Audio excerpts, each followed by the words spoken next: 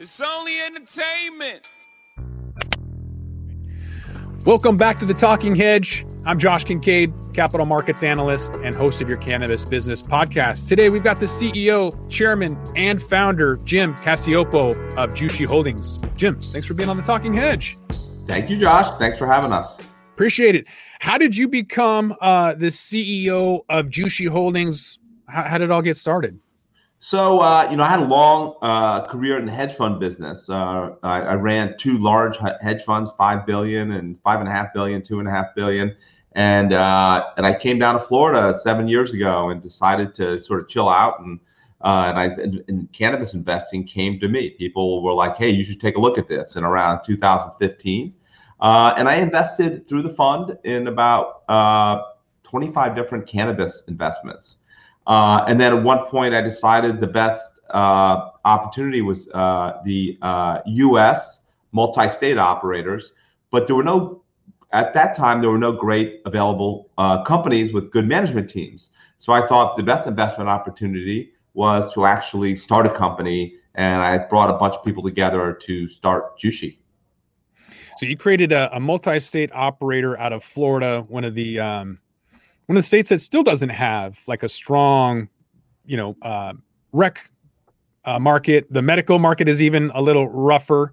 And so are you anticipating that market to open up, or is that just a place that you decided? Well, Florida, I live in Florida. So we started the company in Florida because I live here, not because we have operations. We do not have operations in Florida. I think the medical market is actually quite strong in Florida. It's just very concentrated at the top. So the top 4 or 5 companies do very well. One of the reasons why we're not in Florida is the way the program is written.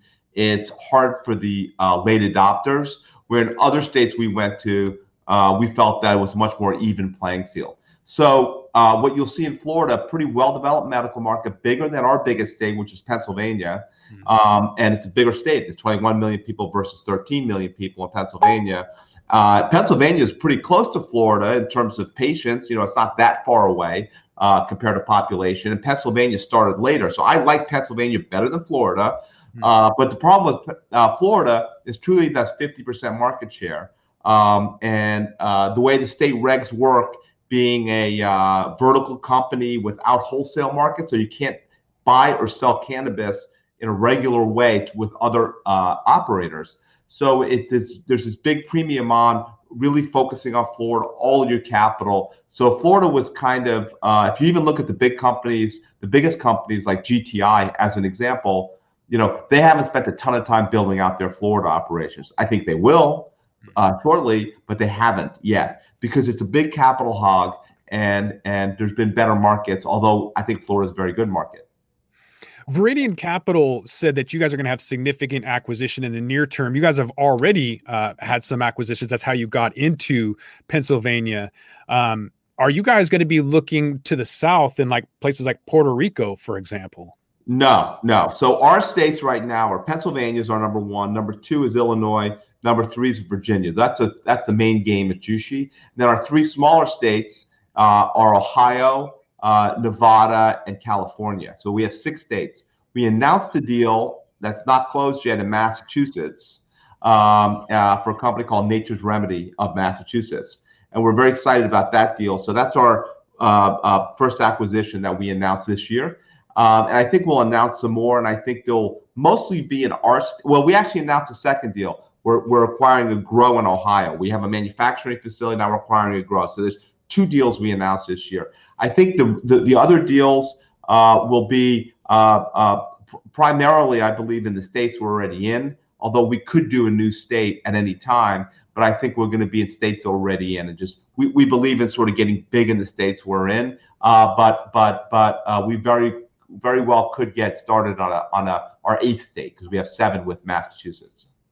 But we're not focused on Puerto Rico. We do, however, have some international exposure through Portugal. We have a 51% ownership in a grow company, and we're in the process of financing that and building out a grow in Portugal.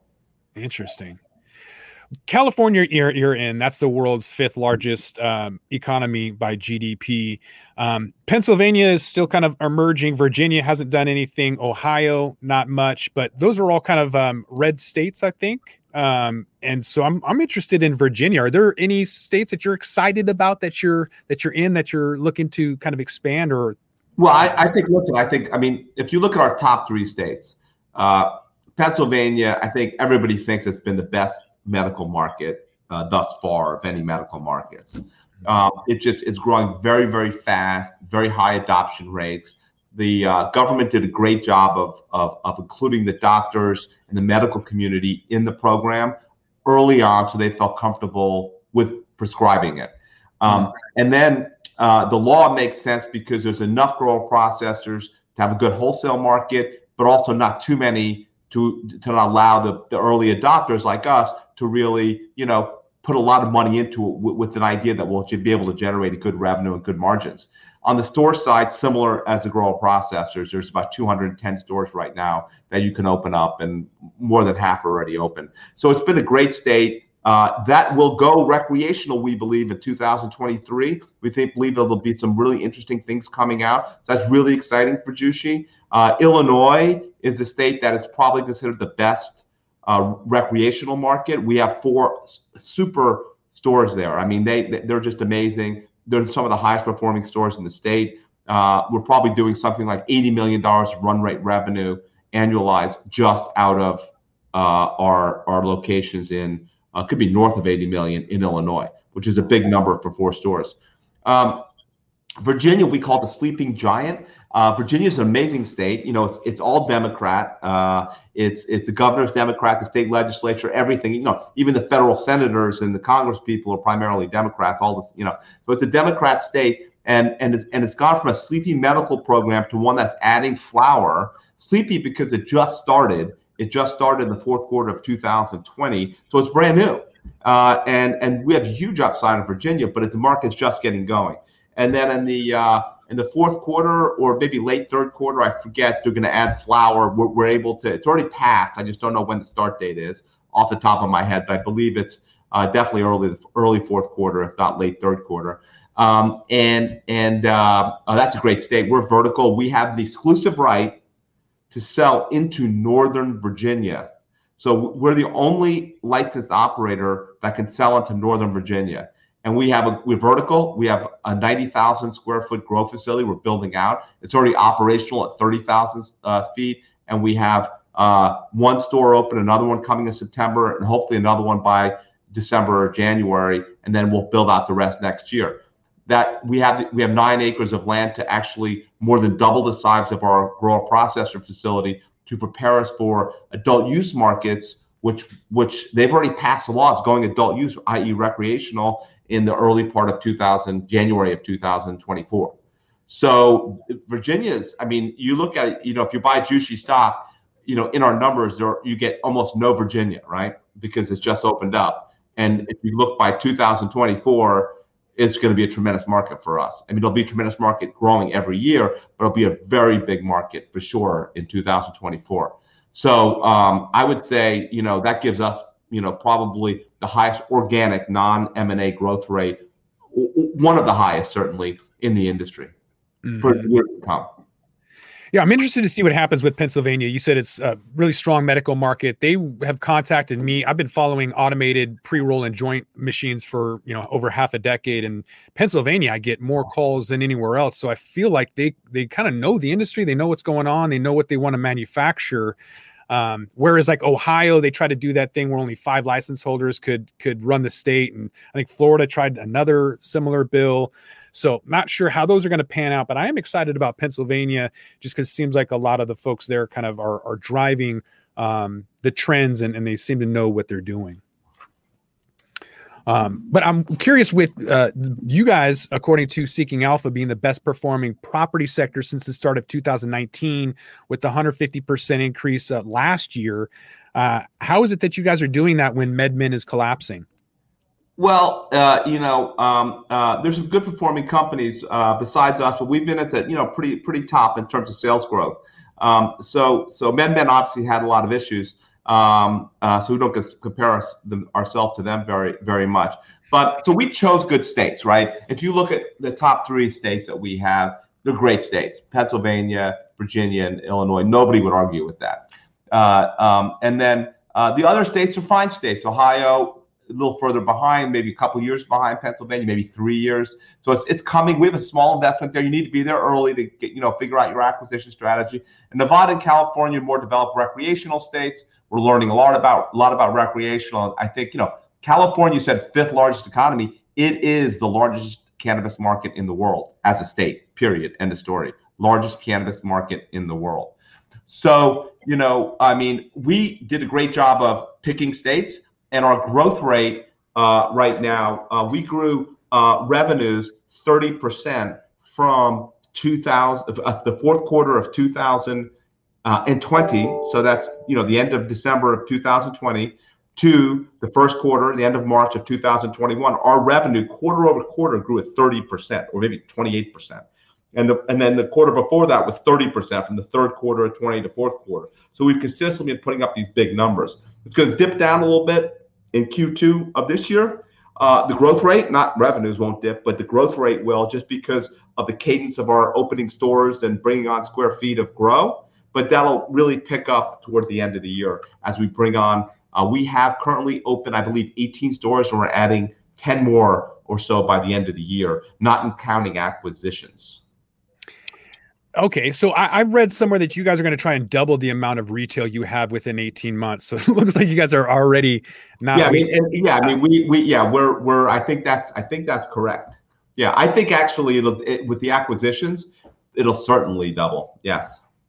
So that's a great question, though. How much is that going to be from acquisitions, and how much is it going to be from ground up? And I think we can get to double, not much with acquisitions. So I think right now we've opened up, if I remember the numbers correctly, 4 stores this year. So that means if you go back to the beginning of the year, we would have had 14 stores open, and then this year we will have opened about 14 stores. So it could. 18 months. We certainly will get there, but we'll certainly double our store base organically in the next 18 months. Yeah. So. And then acquisitions will get us beyond that. But from this point on, now we have almost 18 stores open, right?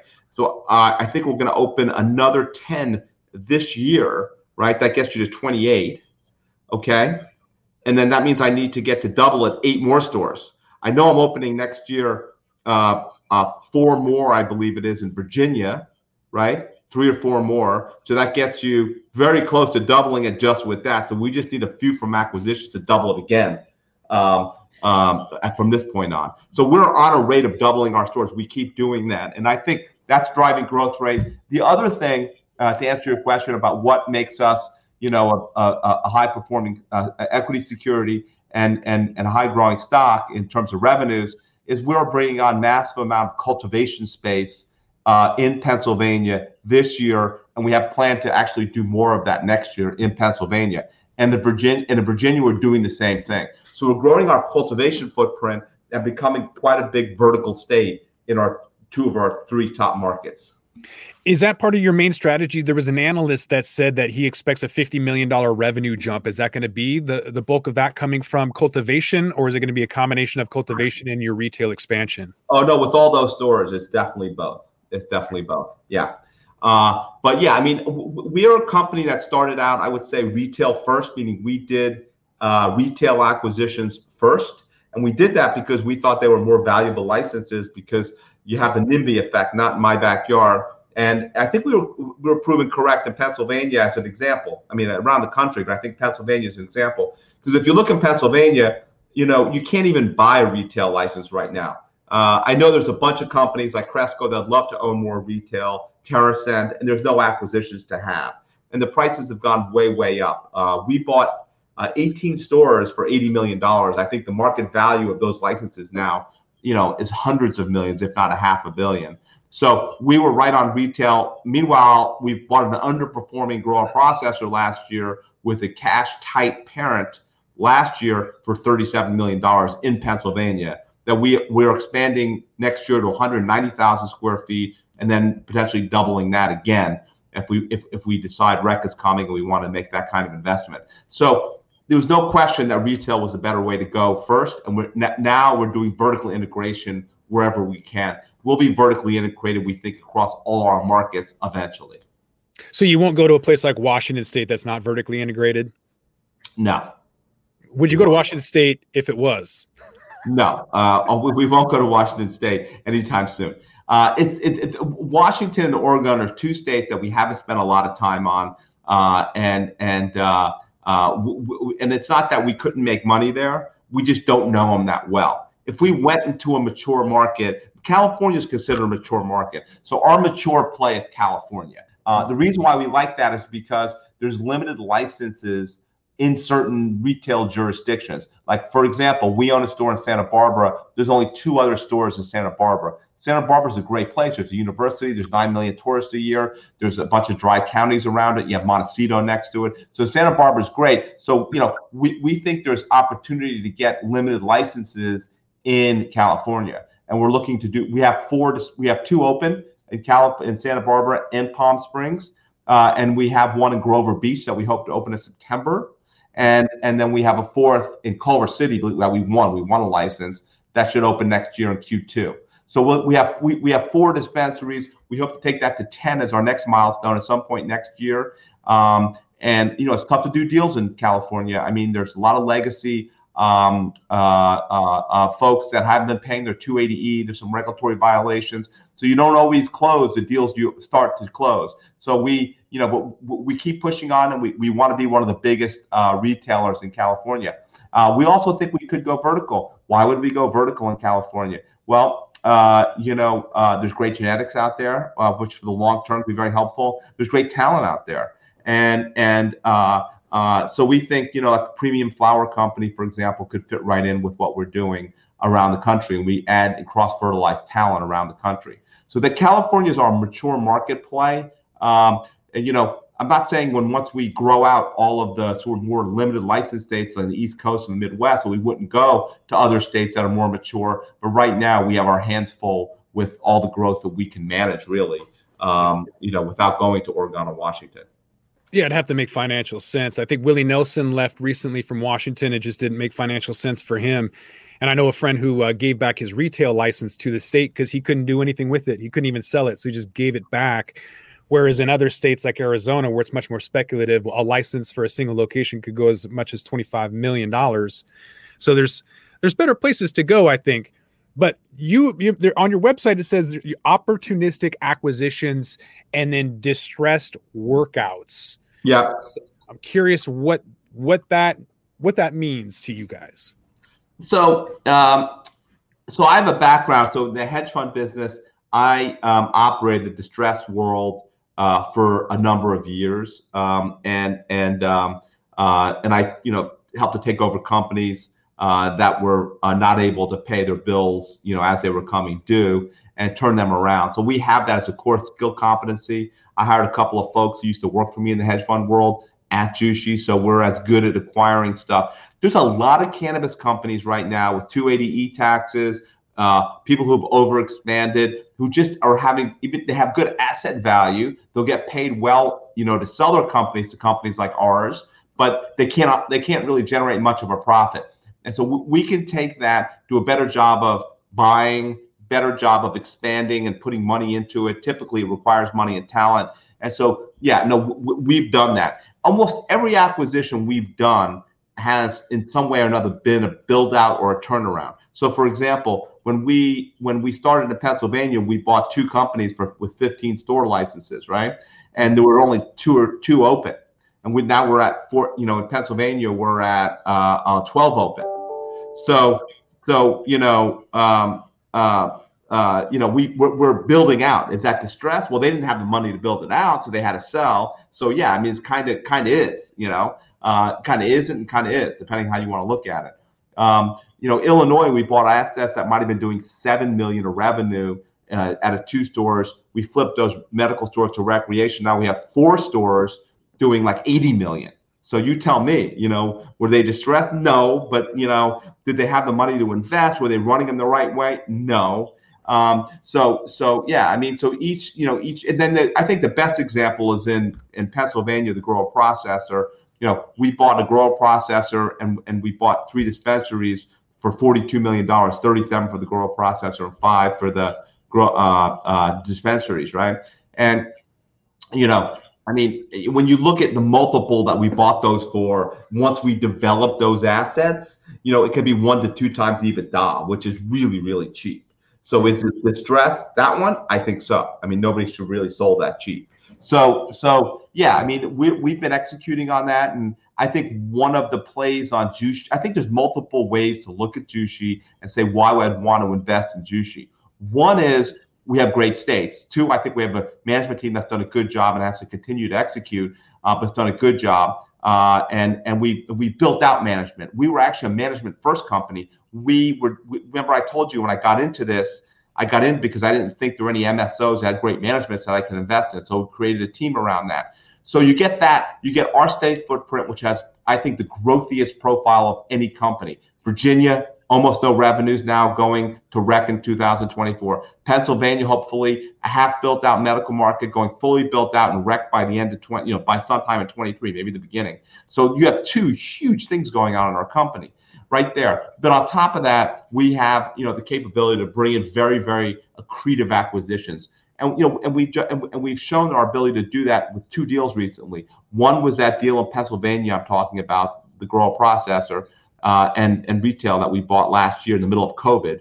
So we signed the deal in COVID, we diligenced in COVID, we financed it in COVID, and we closed it in August when COVID was still flying high. So, I think and they needed the money and we were able to raise that money. So I think that's a good example. The other one is in Massachusetts recently, we bought Nature's Remedy, signed a deal. It's a company that, we're buying that has very good expansion opportunities in the wholesale market. And we're picking it up at, 3.5 times EBITDA. Tremendous accretive acquisition. So with Jushi, you have this platform where we can add this cash flow stream onto our existing general administrative expenses so we could do very accretive deals because we don't have to really build out the management team that much anymore. Mm-hmm. I'm curious with your M&A strategies. Obviously, the states that you're in are, with the exception of California, are smaller states, Pennsylvania and Virginia, Ohio, in terms of patients and the cannabis market as a whole isn't totally mature yet. So I like to ask a similar question to all of my guests about M&A strategies, looking at a place like Oregon versus Oklahoma. So Oklahoma has 7,500 licenses. Oregon has half that. So after you're done building out and you start looking at, maybe the West Coast, what would you look at? Would you look at Oklahoma or would you look at Oregon or either? I actually can't speak to that with any particular authority because I don't know either of those markets very well. So we're constrained right now in doing deals, right? We can't do everything that's in front of us. Why are we constrained? The amount of capital we can deploy and our management team can only take on so much at once. So we have a lineup of states we want to get into before those states, and those are the ones we're educated on. So, I think for Jushi, Nevada, Illinois, California, Ohio, those are all like big target states for us. After that, we'd probably be really interested in states like New Jersey, New York, Maryland, So we have a bunch of states, maybe Florida, So we have a bunch of states we're looking at that we have such a conga line of things to build this to as large a company that's out there. We won't get to those states for a long time, so we're not very knowledgeable. Mm-hmm.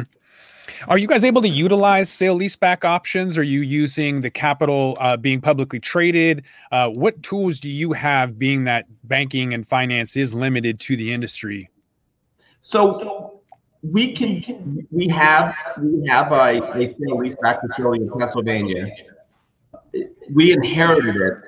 And I don't think we're not looking to take down a ton more of those because they tend to be long-term more expensive if we go federally legal because you can't refinance those. So it's an option we have that we utilize strategically, but we prefer equity capital markets first and then a corporate debt deal at Jushi level second, and that's really our third option.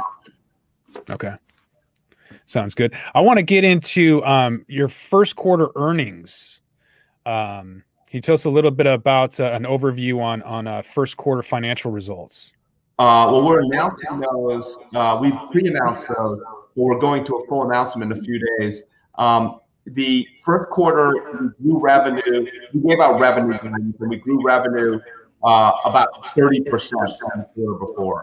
And that was basically due to the Illinois stores that we opened up in January, and it was January and December. And then we added another one in Pennsylvania. We had great organic growth at our existing outlet. That was the major reason for that 30% quarter-over-quarter growth. So it's pretty straightforward. And our numbers continue to be fairly straightforward. We keep opening up a lot of stores and adding stores to the cultivation. Can you tell us a little bit about 2020 earnings? Looking at the current price of your stock at the Canadian Stock Exchange is about around $7.10. Earnings per share is negative $1. But when you're looking at your enterprise multiples, it's relatively cheap. If you have sales that are actually ready to soar, like you're mentioning, those growing pains are going to go away really, really quick after those are released. What's for the investors that are looking at, when do you anticipate to having those released? Oh, the numbers will be released this week. We got our audit done. We had a little bit of a snafu with our old auditor. We announced that we're moving to a new auditor. I think the old auditor was basically substantially getting out of cannabis and reducing our exposure, and they just were overcommitted and they couldn't get our numbers done. And so there was very few adjustments, and it's not that complicated. It just took about a month longer than it should have. Unfortunate. We don't like to see that happen. We're going to do an investigation to see if there's, any internal reasons why that happened. But the biggest reason is the auditor just couldn't get the job done. So we switched auditors, subject to the vote. Our numbers going forward is the way you want to look at Jushi. I think if you look at a growth company, if you look at the great growth companies out there like Zoom Video, you don't look at Zoom Video in 2020 or 2021. You're looking at Zoom in 2024 or 2021. And I think people have to change their perception to look at cannabis not in 2020 or 21, but really 22 to 24, 25. Our sales are growing that fast. We're just a huge growth company. And when you look at those out years of EBITDA, the multiples are very small. They're right now, you're talking about, single digit and maybe even lower single digit numbers, depending on how far you go out in the spectrum of years. It's an inexpensive stock that's growing very fast. If you look out a few years like it should be. Well, if we are looking at a few years, we've seen the political landscape change dramatically. You guys are already internationally. What's that going to look like in a few years? Are you guys going to be looking at, marijuana lounges or kind of obscure investments overseas? Maybe not Puerto Rico, but maybe somewhere else. What is it going to look like in a few years with the way that the political landscape is shifting and adjusting in favor of cannabis? Yeah, our big focus outside the U.S. is in Europe, and we're doing this deal in Portugal to build out a big facility there that we own 51% of. I believe that'll be complete and be able to generate revenue for 2022. There'll be a big ramp up in Europe. That'll be years behind the U.S. Was it 2 years or 5 years? I don't know. But we think it's a very conservative program they have over there, mostly just in Germany, medical. And you're going to see other countries like France and UK, maybe one of them goes adult use. So we like Europe. And if you go over Europe, there's more people over there than there are in the U.S., so it can be just you. REITs and MSOs are kind of giving opportunities for investors to get in without necessarily buying a producer or processor. So it's an interesting play for a lot of folks. And I'm curious how that's going to play out long term with federally at that level. So is it going to continue to offer a positive investment for retail investors with the federal level? Is it going to create new opportunities? Well, I think the REITs are a more defensive way to play it in a way. It depends on the price they're trading at. I haven't been following their stock to understand if they're expensive or not. But I think the REITs are, once it goes federally legal, competing with banks, so the growth will come down. What's on their books will be on their books.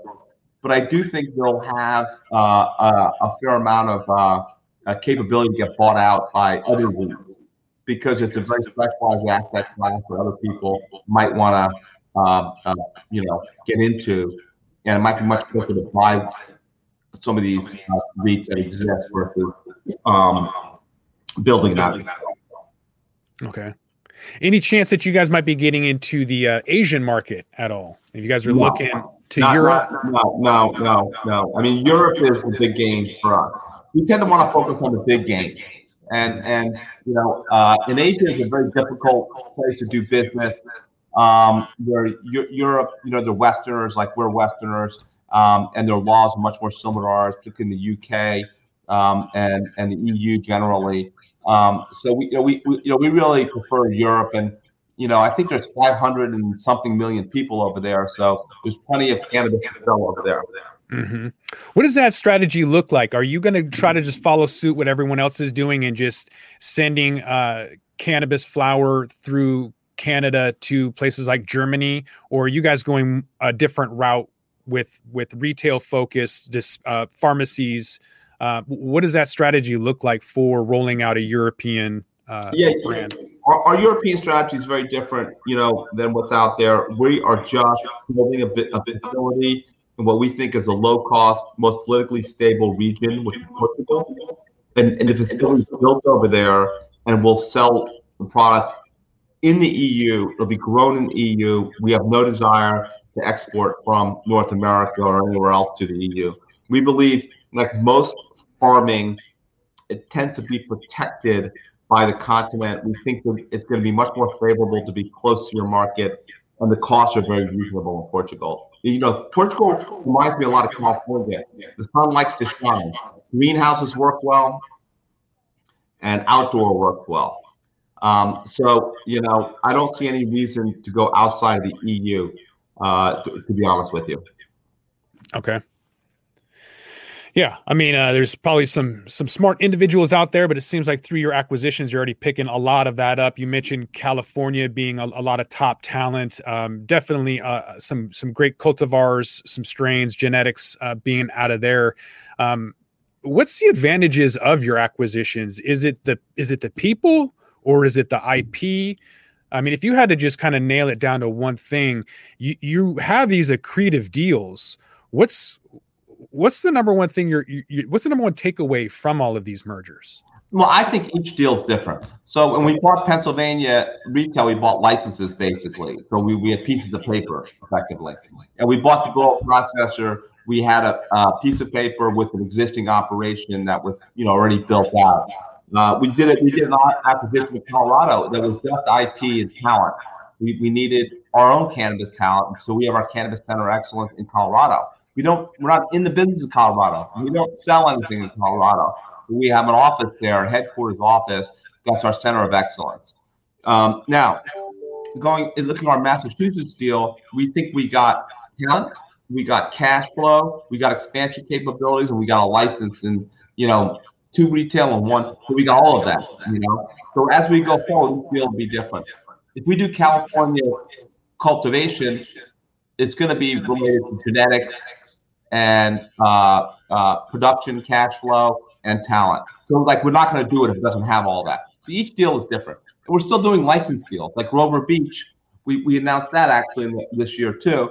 It's a small deal. I mean, now it's Palm Springs. Those are 2 dispensaries in California. We basically bought licenses, so we still just buy licenses. Those are the most immediate deals when you buy a license, because you're not buying cash flow, so that they're not valued that high. So each deal is different, and we have the flexibility to focus where we want to focus. Mhm. Now, is Colorado too competitive? Is there too many players? Is that why you've chosen not to get in there? I would say Colorado is probably better than Oregon and Washington, and there could be a consolidation strategy there sooner or later. Um, again, it's not one of those markets that we have prioritized. You haven't seen a lot of MSOs get into it. Columbia Care has, but there's not many MSOs that have gotten into Colorado. So I think when you look at how you value cannabis companies, I think there's a relationship between your growth rate, right? Your growth rate of sales and earnings relative to your multiple. The higher your growth rates, the higher multiple you're going to get. If I take on mature states like Colorado without a strategy to grow it, which would have to be through roll-up and acquisitions, because it doesn't grow organically nearly as high as Jushi's revenues do, I would lose my growth rate would come down. So that's something that would, although it would be accretive to us, likely it wouldn't be strategically, I think, what our investors are looking for us to do, unless we had a way to, really bolster it, likely through just rolling, a bunch of dispensaries up or something like that. So that's how we would look at getting into it like that. But I think we're years off from that. When does that apex occur for the opportune time for you to look at markets like that? Because with capitulation or forced mergers, the consolidation is right now, but I feel like it's just kind of the beginning of a massive market consolidation. When do you anticipate that to kind of be full, like come full market, and have a lot of these failures that we've been anticipating? Listen, I think that in Colorado, as an example, Curaleaf doing the deal there, outdoor grow. And I think you're likely to see companies like Curaleaf, who's pretty full. Their footprint's full. Their growth rate's going to be probably much lower than ours because they're not going to grow much by acquisition. They're mostly an organic growth company. So companies like that, I'm not saying that they're going to go do more of that. But their ones are more likely to be in Colorado or Washington or Oregon sooner than us.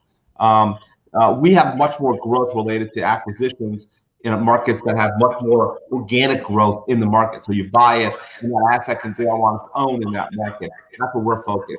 Other people, I think, will get focused on those kind of markets. I mean, Columbia Care already bought in Colorado. Big acquisitions, too. Well, what's next? What does your crystal ball say that's going to happen in the industry moving forward, 2022 and beyond? You have a crystal ball that you feel like explaining? Or So yeah, I mean, I don't think my crystal ball is better than anybody else's, to be quite honest. I mean, there's a lot of smart people looking at the industry, but I think the federal legalization is there's a range of possibilities. I think the Senate Majority Leader Chuck Schumer is going to put out the Bill of Bills, a really big one that's everything in it. We'll see where that goes. I think the federal side of it's a little bit like a black box. You don't know what's in that box, and it's harder to judge. But I do think it's a question of time, not a question of if. So it's just a question of when it becomes federally legal.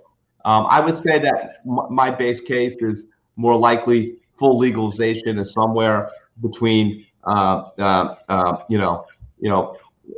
to 5 years as opposed to sooner, and it may not even happen in that time frame. But sooner than that, you'll hopefully get to more targeted things like banking reform, which would help the industry out, like tax reform. So we'll see how it goes. But the full kahuna of descheduling could be many years off. How would banking help the industry? Well, right now we don't get much bank debt by federally chartered institutions or even regional banks. We were at a regional bank recently, and they, the team at the bank wanted to do a very appropriate loan, and they got up to their CEO and he shot it down.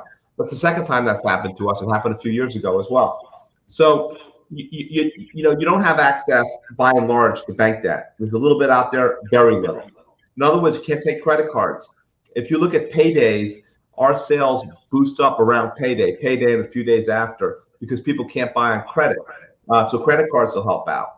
But better payment processing. Also, banking reform may allow us to get directly listed in the U.S. Now we have a ticker symbol over here. We trade over here on the OTC, but it's not a U.S. listing. A U.S. listing would open up our investor base. I think banking reform might cause some investors who aren't currently investing in cannabis to get involved in cannabis. So I think valuations could go up. I think there's a lot of very positive things that can happen. Mm-hmm. Yeah, definitely. You mentioned California as being, the number one cannabis place in the world. You said hands down. What is going to be not the worst state, but maybe what's going to be the last state to legalize? So to California be regulated. is the biggest market in the world. Yeah. So you're saying which is the slow state?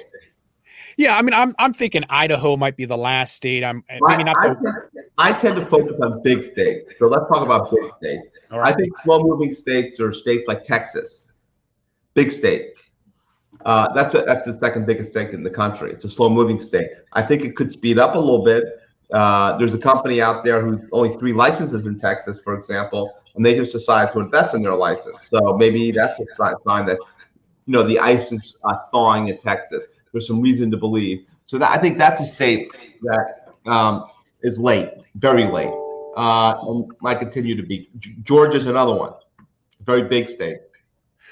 With the top 15 states, I tend not to. It's not driving our numbers, so it's not something we're focused on. Other companies, again, if you look at a Curaleaf, yeah, they could go out in Idaho and Utah and because they're full everywhere else. But we have a lot of room to run in the larger states where you can really get economies of scale.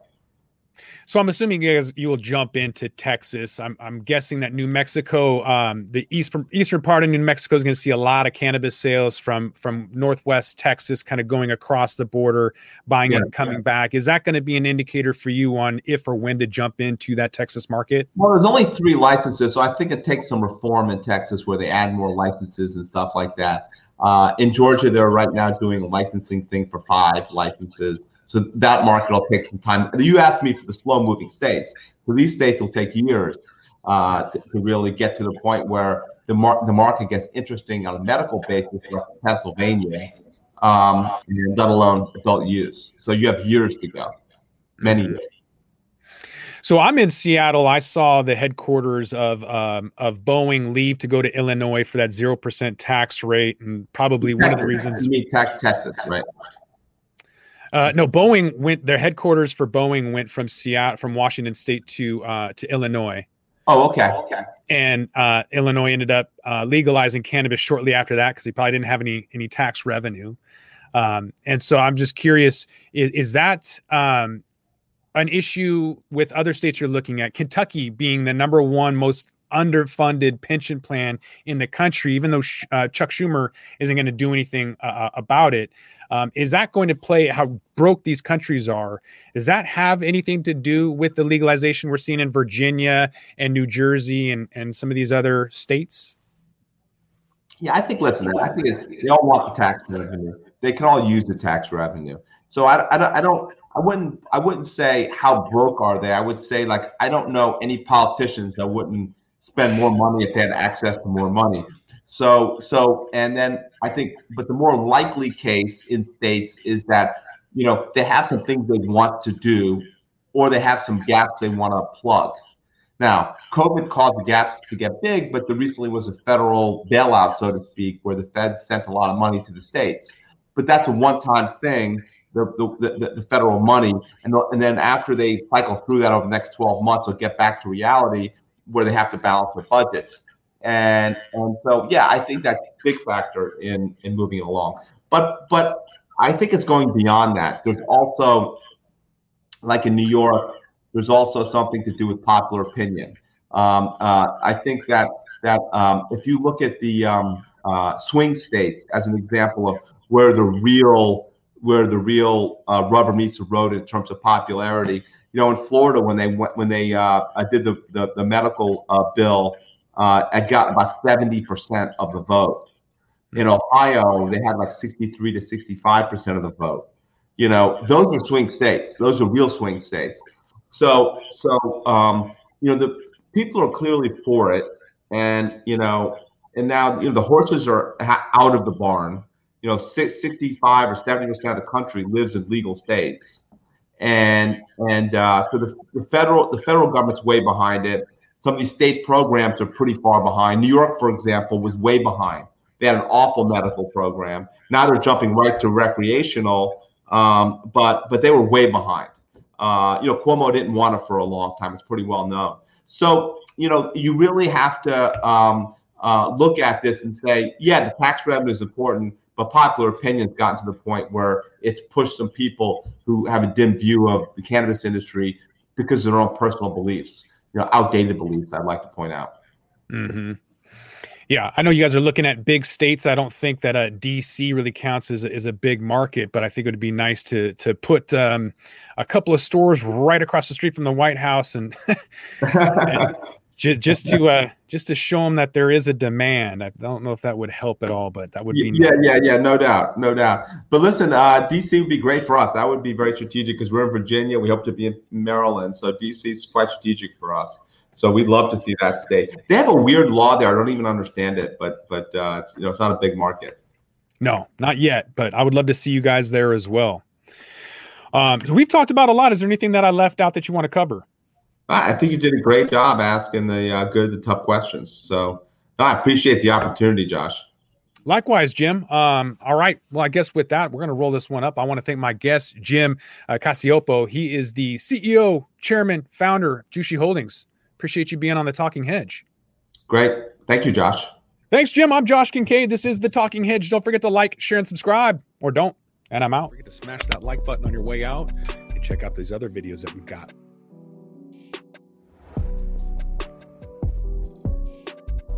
Thanks for listening to today's show. To check out more great cannabis podcasts, go to podconnects.com. Here's a preview of one of our other shows. Infused, a cannabis talk show, is a one-of-a-kind look inside the cannabis industry. Meet the amazing people who make cannabis businesses bloom as they join host Nick with Francesca and Mike for creative cannabis conversations. Get an honest look at the business of cannabis, including trends, best and worst practices, products, education, and advocacy. Whether you're canna curious or running a cannabis, Infused has canna conversations that count. Infused is available on YouTube and is now streaming as part of the PodConnects network.